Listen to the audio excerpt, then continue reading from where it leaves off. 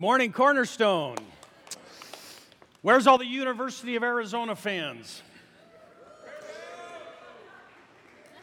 That was pretty pathetic, I gotta say. All right, where's all the Arizona State University fans? Where's the NAU fans? Sorry about last night there at the game, but I'll tell you what, the reason I say that is because I had a problem growing up. Both of my parents went to, graduated from, and got degrees from the University of Arizona. So all you Wildcats out there, that's great. But I was an ASU guy. We lived here in the Phoenix area, and I knew I was going to be an ASU guy. And I'm not competitive or anything like that. I kept score. I kept score at everything, and it was 2 for U of A, 0 degrees for ASU. So I knew that my sister and I had some work cut out for us. So sure enough, about senior year in high school, I looked at my older sister, and I knew I was in deep yogurt because she was going to be no help. She was not going to go to college, most likely. So I knew it was up to me. So what I did is I went to college. I went to ASU. I got my degree, and then a few years later, I went back, and I got my MBA, my Master's in Business Administration. That was so cool. And it was tied. It was 2-2. And I have 4 kids. So I was going to win. I thought that was going to be great. And then my 2 oldest daughters, who actually you saw up here, these 2 beautiful, tall blondes, my girls, I'm excited. Thank God they look like their mother. I understand. That's okay. I knew ASU was finally going to win. They messed up. They didn't go to ASU. They both graduated from and got degrees from Grand Canyon University, of all places. And so I'm sidling up to my son now going, hey, son, where are you thinking of going to college, buddy? You know, just trying to check it out. And the reason I bring that up is because I want you to know something. Our subject today is finances. It's money. There's a whole bunch of people in here that are very educated. Some of you are very educated on finances and money, and I know something about it. I've tried to learn a lot, read every finance book that's out there on money and how to handle it. And I think I kind of know some things about it, but I got to tell you, I don't know everything. I don't know everything about money, and I don't know everything about life, just like a lot of you. Matter of fact, there's some things that just really kind of torque my jaws, something fierce that I haven't figured out yet. And maybe this is like you. Does this bother anybody? Why is the word abbreviated so long? Why are they called apartments if they're so close together? I never understood that. Why is there an expiration date on sour cream? I don't know. There's some things I just don't get. Why when you go to the doctor, does this concern you? You go to a guy who's got a practice. You know, when I'm sick, I want to go to a guy who's already got it figured out and knows what to do. That bugs me. Why do they give you a sucker at the bank?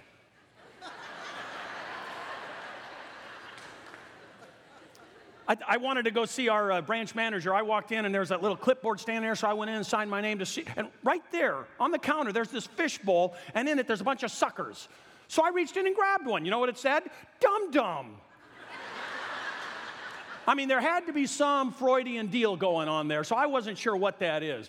But I don't know. I started learning, and I tried to learn an awful lot about finances, and people have come to me and said, Bill, you seem to got your act together on finances. You understand a lot of that stuff. How did you get like that? What happened? What was it that went through you? I said, look, I just used good judgment. Good judgment. Okay, how did you get good judgment? Experience. How did you get experience? Bad judgment.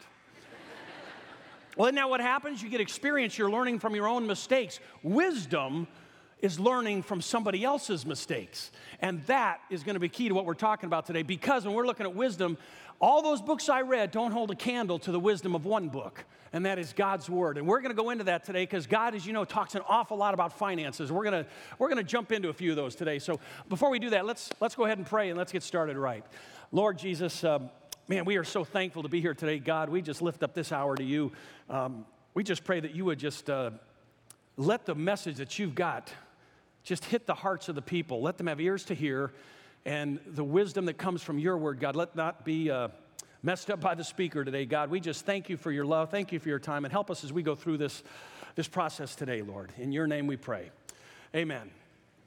All right. I have in my pocket, this is audience participation time. This is a real $50 bill. No, I'm not giving it away, but it is real. It's a $50 bill. Audience participation. All at the same time, I'm going to ask you something, and you have to shout back to me the answer. It's a one-word answer. On the count of 3, you're going to say, is this good or bad? 1, 2, 3, go.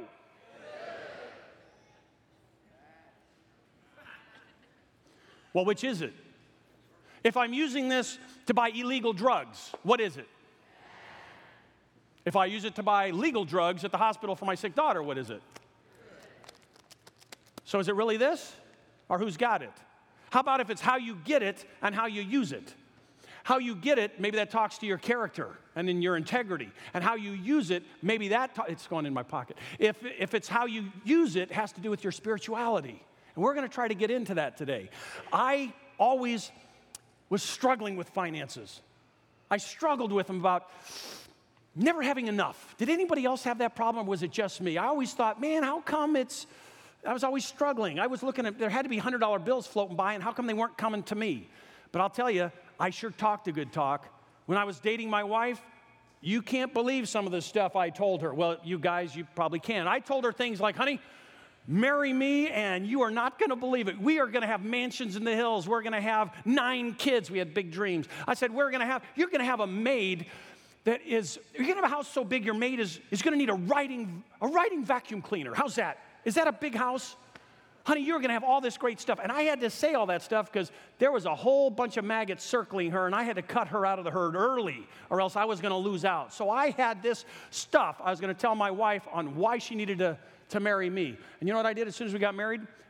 We moved in to a massive 550 square foot apartment.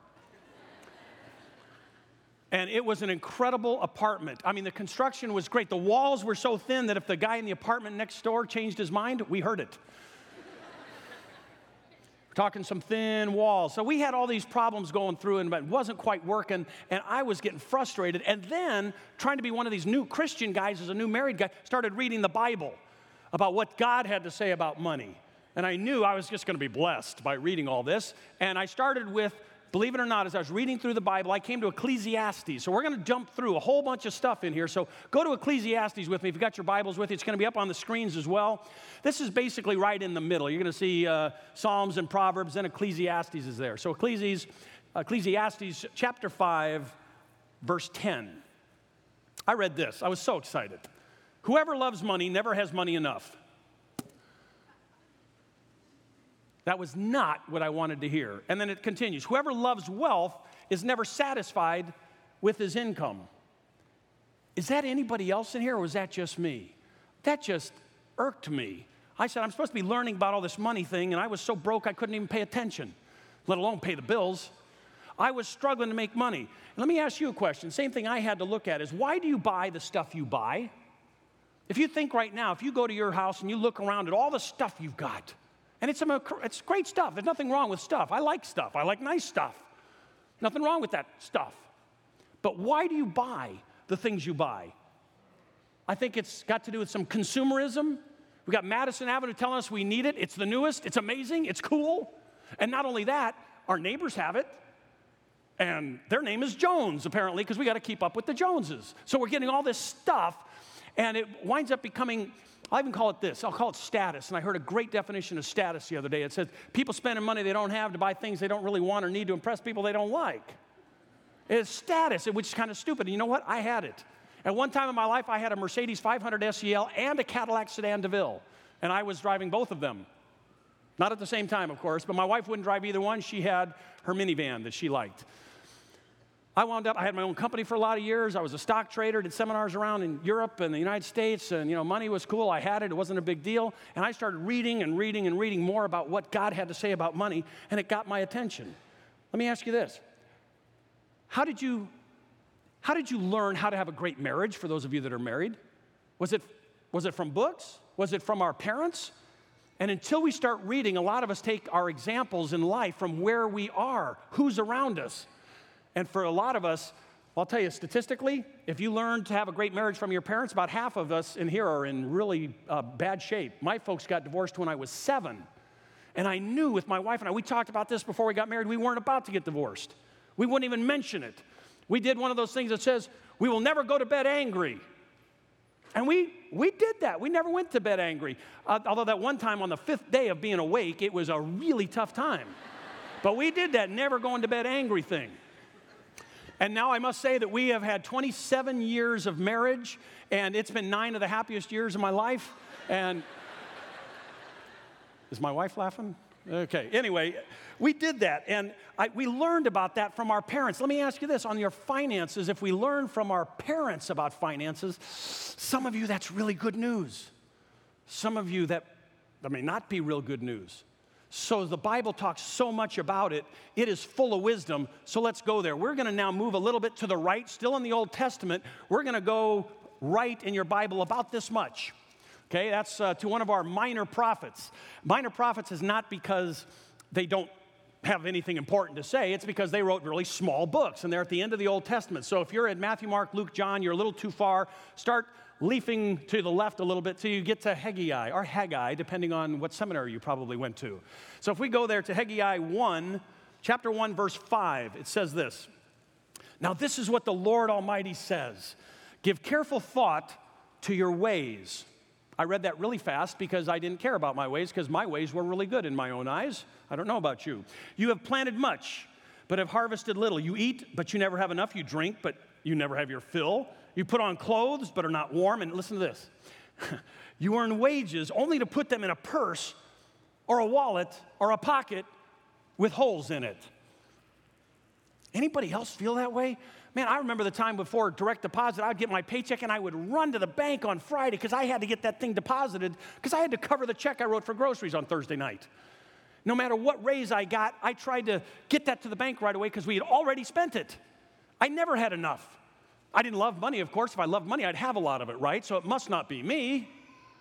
It wasn't what I was spending, of course. It must be something else. And then I read stuff like this. And after the end of it, it says, this is what the Lord Almighty says. Give careful thought to your ways. Verse 7 is exactly the same as verse 5. Not that many places in the Bible do they say the exact same thing in 2 out of 3 verses. I think that's kind of important, kind of like when the Bible says, verily, verily. It's like, listen up, I got something important to say. Consider your ways. And I was wondering, well, what ways are those? Is it how I'm spending my money? So I started doing some studying in here, and I got a little uptight about a few things. Because I was talking about money, I had all these dreams and great goals of things that I wanted to do and places I wanted to go and things I wanted to have, which I don't see anything wrong with those, folks. However, there's an issue of the heart that we're going to talk about today. That's what I want you to key on. As we go through some of these things, I want you to look at the heart. And how do you feel about some of this stuff? Sometimes I know there are people in a crowd this big. As we start talking about this, some of you are just going to tighten up a little bit. And it's a matter of your heart. Let's think that through a little bit. Sure, that you've got to do some things to handle money correctly. You've got to track. You've got to do that dreaded B word, the budget. When your lifestyle is smacking right up on your income, you're going to have a problem if you don't change something. One thing I recommend you don't do, don't try to live the lifestyles of the rich and famous when you are neither. It doesn't work very well. Because what you've got happening is, a cute phrase I learned a long time ago, it says if your outflow is more than your income, your upkeep is going to be your downfall. And so many people look at that cute little phrase, that's so cute, but think it through. There's some interesting things you can use from cliches and good little things like that. There's another thing that I find fascinating. Consumerism is huge in the United States. Some of you have been to other countries. You've been around the world, and most of us, when we travel, we go to these great touristy places. But if you've never been into Africa, where tourists don't go, or South America or Central America, you will not believe your eyes. TV does not do a good enough job explaining the poverty that we have and the wealth that we have in the United States, even though a lot of us say, I don't feel wealthy. Do you know that the people in the United States, I read this, on welfare in the top 2% income bracket in the world, people on welfare in the United States. That is amazing. We've got the cleanest water in the world, and we spend more on bottled, well, anyway, we can go into all that stuff. There's something else I like to talk about as we look at how we teach our children, something I like to call the toddler disease. Some of you moms know this well. You got 2 kids, and they're playing with their toys, and this guy's playing with this toy, and this one over here is playing with this toy. The one over there puts the toy down and goes to play with something else. Not a problem. Playing with something else, it's cool. Until this toddler sees that toy. What happens when he toddles on over and gets that toy? And when this one turns and sees the toy that he has no interest in anymore, that he used to have, what happens? Beeline over there, and it's all one word they usually yell at. What is it? Mine! It's mine! And if this is a passive child he's taking away from, just sits there and screams, and the other child. But when there's two type A personalities, a fight ensues. And if one finally gets it, they bonk the other one on the head with it and wins. We kind of do that in life, but that's another sermon. I'm going to ask you something. What do we normally see the mature adults now do at that? We do the right thing. We say, little Johnny, stop that. Be nice. Share. Be kind. It's okay. Share your things. Be generous. Have love for each other. I wonder, do we take our own advice as we get older and what we try to teach our kids? When there's people in need, the people that don't have, are we able to be generous? Are we able to share? You know, and there's people that always talk about this, and when the Bible talks about this, they say it much more precisely than we do. And I want to go to a little bit further to another of the Old Testament minor prophets. It's called, it's the big Italian prophet that most of you have heard of, Malachi. If we'll just go a little bit to the right. All right, Malachi is fine too. Malachi, it'll be up on the screens. Chapter 3, starting at verse 8. This is where it gets a little intense, guys. This is as I was learning and listening to this is where I got a little uncomfortable. Will a man rob God? Yet you rob me. But you ask, how do we rob you? In tithes and offerings. Man, I didn't want to hear that. In tithes and offerings, give me a break. Come on now, there's got to be something better in here. You are under a curse. Oh, that's beautiful. Thank you. The whole nation of you, because you are robbing me. Bring the whole tithe into the storehouse, that there may be food in my house. And watch this. Test me in this, says the Lord Almighty, and see if I will not throw open the floodgates of heaven and pour out so much blessing that you will not have room enough for it. That's talking to a nation. It's not talking to row 17, seat 4 in here. It's not a way to get wealthy. If I will just give, because the pastor said, I will be blessed and get wealthy. This is not that prosperity is going to dump on you because you give. Doesn't work like that. You don't give to get. You give in obedience to Christ. That's what he's asking you to do. Does God need your money? Well, I've heard that. I've heard the answer is no. But how come all these pastors seem to talk about money, money, money all the time? Well, really? You know, I've only been here a couple of years, folks, at this church. And I understand the Pirate series that we did in February this year was the first time in the history of Cornerstone that we had done a series on stewardship. Usually it's once, maybe twice a year that money is the subject. We don't talk about money very much. But when we do, it's because God wants us to. What has God been talking about through Lynn these last few weeks? Margin. Margin in your life. We're talking today about margin in your finances. Does God need your money? No. Watch this. If we use this candle just as a quick little example of God, and we light the candle and say, you know, God's got everything. God's got everything, okay? We look at him and say, pretty cool. I like that. It's pretty easy. Is God diminished when he blesses you with anything? If you come up and say, God, for whatever reason, you've blessed me. Thank you, Lord. And you get some blessing from God for whatever reason. You've got, there it is. This is you and you're blessed. You have some. I don't think the candle diminished or went down at all by sharing. A candle does not have less light when you light another candle, and God doesn't do that when he shares with you. Conversely, watch this. Because even Bill Gates, if he gave his entire net worth to God, it's like this. Here you go, God, I'm giving it all back to you. There you go. I don't think that burst with new light, did it? God's got it all. It's like if we all go to San Diego this afternoon, which I personally think is what we ought to do, and we go to the beach, and we all take a grain of sand, and then we come back, and we do it tomorrow, and we do it tomorrow. And how long would we have to do that before we empty the beach of sand? There's not enough time. Because each and every day, what happens? God's providing more and more and more sand. It isn't a matter that we can outgive God.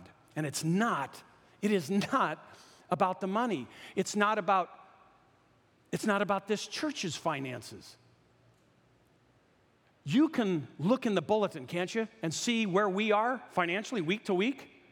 You could see what we're behind in budget right now. Do you know what? I believe there's the people that are sitting in this room today, if you chose to, like that in one day, we could make that up. I'm not asking you to do that. We are going to have our regular tithes and offerings in a minute. And if God is speaking to you, that's great. If he is not, if you're a guest, this is your first time here, and you're saying, oh man, I came on the day they're talking about money, what a bummer. You know what? I'm not talking to you. If you are here and you think Cornerstone is your home and you like this place and the things that are happening, I think God is talking to you. But if you are one of those people that's been struggling with money like I did for years, and you've got that little bit of cynical stuff saying, is this going to be about money and giving here? Here's what I want you to do. Don't give. Today. You should. If this is your church home, this is one of the places you should be giving. But if you just can't quite get your arms around it today, did you ever go to church with your parents growing up? Perhaps you did, or something like that. You know what? Why don't you do this? Why don't you write a check after you've prayed at home? And then maybe you should send it to that church where you grew up, that your folks took you to, and bless that church, or bless a parachurch ministry around the United States that you believe in. Just so your heart is not troubled that you think we're trying to get in your pocket today for us. It's not about this church. It's not about our finances. It's about you, and it's about your heart, and it's about being obedient to God. You with me on that? Okay? All right. So now, as we're going to go through this, stay there, God. Okay. When we talk about the finances and about you and your heart, remember what Lynn was talking about? Said, are you willing to give everything to him? Remember Lynn up here? All right, God, I'm yours. I give you everything. What box? Oh, this? Oh, no, it's just, I gave you everything. No, it's just one little box, God. It's not a big deal. I'm yours. You want the box? What box are you hiding? For Lynn, it was being a missionary. God, don't send me to Africa. All right. If you're sending me, I'll go. Here, if you want me to go to Africa, I'll go. And God said to Lynn, what did he say? Never mind. Just wanted to know that you were willing. Abraham and Isaac. Now, here's a guy who I thought raised his son well. Can you imagine Isaac? Hey, Dad, where's the sacrifice for the altar we just built here, buddy? What? Wow. And Isaac did what? Okay. All right, God. And God told Abraham, don't harm a hair on his head. You were willing. That's all I wanted. Are you willing? The rich young ruler, there's lots of other things we can talk about. Rich young ruler had an opportunity and blew that one. Are you willing is all he needs to know. Go in your Bibles now. I need you to turn way to the right near the end. We're going to go to 1 Timothy near the end of your Bible. A lot of verses in here. We'll try to go through a couple of them pretty fast. 1 Timothy chapter 6. Verse 6, but godliness with contentment is great gain, and that was my biggest challenge. I wasn't happy. I used to tease people, say, I'm happily discontent. Godliness with contentment is great gain, for we brought nothing into the world, and we can take nothing out of it. I have never yet at a funeral seen a hearse with a U-Haul behind it. You can't take it with you. You can leave it behind. And I think there's great things. Yes, trust funds. I got one. You have your retirement funds? Fabulous. Am I for it? Yeah, nice things. Cool. But what's the heart say? Are you willing, and are you still being that fruit of the Spirit? Are you even doing the fruit of being a good tree? Are you giving? When we stood over here and walked across this stage a couple of weeks ago, and 2,000 people walked across this stage from wherever you were. It was, man, I'm kind of just getting this Christ thing down, and I kind of believe, but man, I'm having a hard time with some of that stuff, but okay, I'm here. Oh, at work, I'm back over here, but at church, I'm kind of over here, dancing around a little bit. And those of you that are believers say, I want to go to be a growing person. I've been a Christ follower for 10 years. Really? Where's the fruit? What are you doing? I've accepted Christ. What's happened after that? And if we're growing, how do we get to be a mature believer in Christ? It has nothing to do with how long you've been a Christian. It's what you're doing with that time. So as we're going through this whole thing, and you look at 1 Timothy, and he goes, for we brought nothing into the world, and we could take nothing out of it. Wow. Then the big verse coming up in 10, the one so many people have quoted, most of the time wrong. For the love of money is the root of all kinds of evil. It's the love of money. And say, I don't love money. Really? What do you do with yours? How'd you like to show your checkbook around? I love God. Really? I don't doubt you at all. Don't show me. Show your spouse. Show your friends. Here's what I believe in. Here's what I love. Your checkbook tells a lot about you, doesn't it? That's hard to hear. I hated when the pastor said that. So I thought I'd use it on you. So I just look for the love from you guys. Command those who are rich in this present world. We skip down to number 17, verse 17. Not to be arrogant and not to put their hope in wealth, which is so uncertain, but to put their hope in God, who richly provides us with everything for our enjoyment. Command them to do good, to be rich in good deeds, and to be generous and willing to share. It's a willingness. Bill, you just don't get it, man. I want to give. I really do. You know, if I won the lottery, then I would give. No, you wouldn't. The guy that won the lottery gave $3 million. You saw that in the news this week. He gave it to his church. I would pretty much guess that he was giving before that. In all the marriage counseling, financial counseling I have done, more often than not, if there's a financial problems, it leads to marriage problems.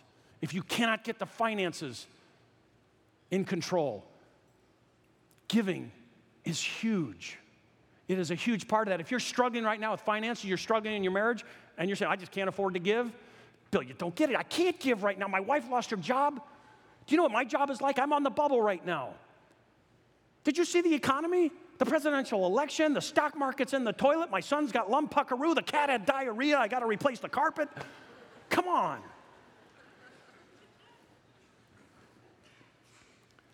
That's not it.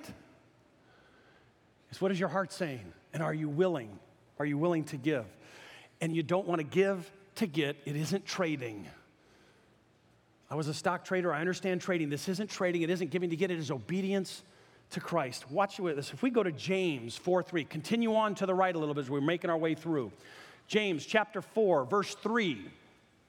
Actually, the last sentence in verse 2, it says, you do not have because you do not ask. And here it comes, verse 3. When you ask, you do not receive because you ask with wrong motives, that you may spend what you get on your pleasures. Wow. That you spend on. I said, God, if you would just bless me, I would be more than happy to give. I have a few things on my wish list. I want to get those taken care of first, but then I would give to you. You ask but don't receive because you ask with wrong motives. There's a principle I want to give you here. And if you get nothing else out of what I say today, how about this? A principle. It's a principle. Giving will break the chains, the bondage, the power that money and greed have on your life. Giving will break that. And like I said, if there's somebody who say, well, it's the dude's just after the emotional thing to give here, don't. If this is your place, this is your church, this is home, give because that's what you've already decided in your heart to do from 2 Corinthians. But if you're just struggling with that, why don't you give somewhere else then? That's funny coming from the money guy here, huh? But it's about your heart. It's not about us, and it's not about our church finances. It's about you and your heart. The mirror is right back at you, just like I had to look at me for years to get that right. It wasn't overnight. I wish it was, but it wasn't.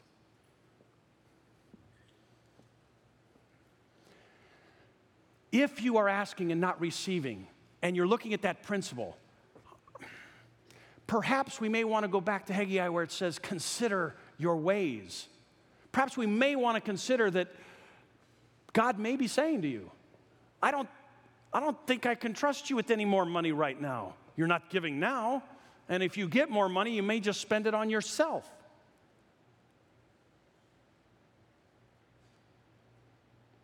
When somebody said that to me, that hurt. I wanted to be able to get the principle down. I wanted to be able to do all the things that I wanted to do for me and my family. And I knew I would be better off. I knew my family would be better off, my wife, my kids. I wanted to try to teach my kids the right thing about money. Having $10 bills sitting there and say, God owns it all. Look, here's one. We're going to give that back to God. He lets you keep 9. Is that great? I think they'd be excited about that. What are we teaching our kids? What example are we giving to them? A man that got so frustrated with his teenage son, he said, son, Do you have any idea what Abraham Lincoln was doing at your age? And the son, without batting an eye, said, no, Dad, I don't, but I sure know what he was doing at your age. And I look at that and say, what am I teaching my kids about God's word? What am I teaching them about finances, about biblical principles? If we give, do we give because it's the joy of our heart to give back to God? I think one of the most incredible things that could happen is when the offering comes down every week, when we receive tithes and offerings, it's a time of joy for our people as they get to give back and say, thank you. Thank you, God, for what you have blessed us with. Here's a small portion of what you've blessed us with. Thank you for living in the most incredible country on the planet, in my opinion. Thank you, Lord. Luke 12:48, paraphrase, basically says, to whom much is given, much is required. I've been in a lot of countries in my life, and I'm telling you, if you haven't, I know a lot of you have, I'm just telling you, you have been given the much. And I think you will be required much. And it's not just finances, it's you. If you have no margin in your life, as Lynn's been talking about, because you're so busy making a living, you don't have time for a life. If you have no margin in your finances when good things that come up each and every day, you have no time for that, no money to give, it's a struggle. What is true happiness? Living in obedience to Christ. I'll end you with this. If you walked out of here today and you got arrested and charged, it won't happen in this country, but if you got charged with being a committed, on-fire Christian, would there be enough evidence in your life right now to convict you? It's a time in my life I had to answer no. I talked the good talk, but doing was a lot harder. And I want to challenge us with that. Obedience to God. Because we love Him. We love what He's done for us. Being able to give is part of it, that principle that it will break the bondage and chains of money in your life. Let's pray.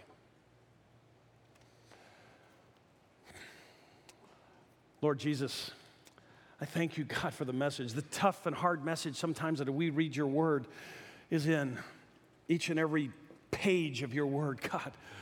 I pray right now as we receive our tithes and offerings this morning, God, that you're speaking to the hearts that you need to speak with, Lord Jesus. We thank you for the money that people give from their hard-earned income, God.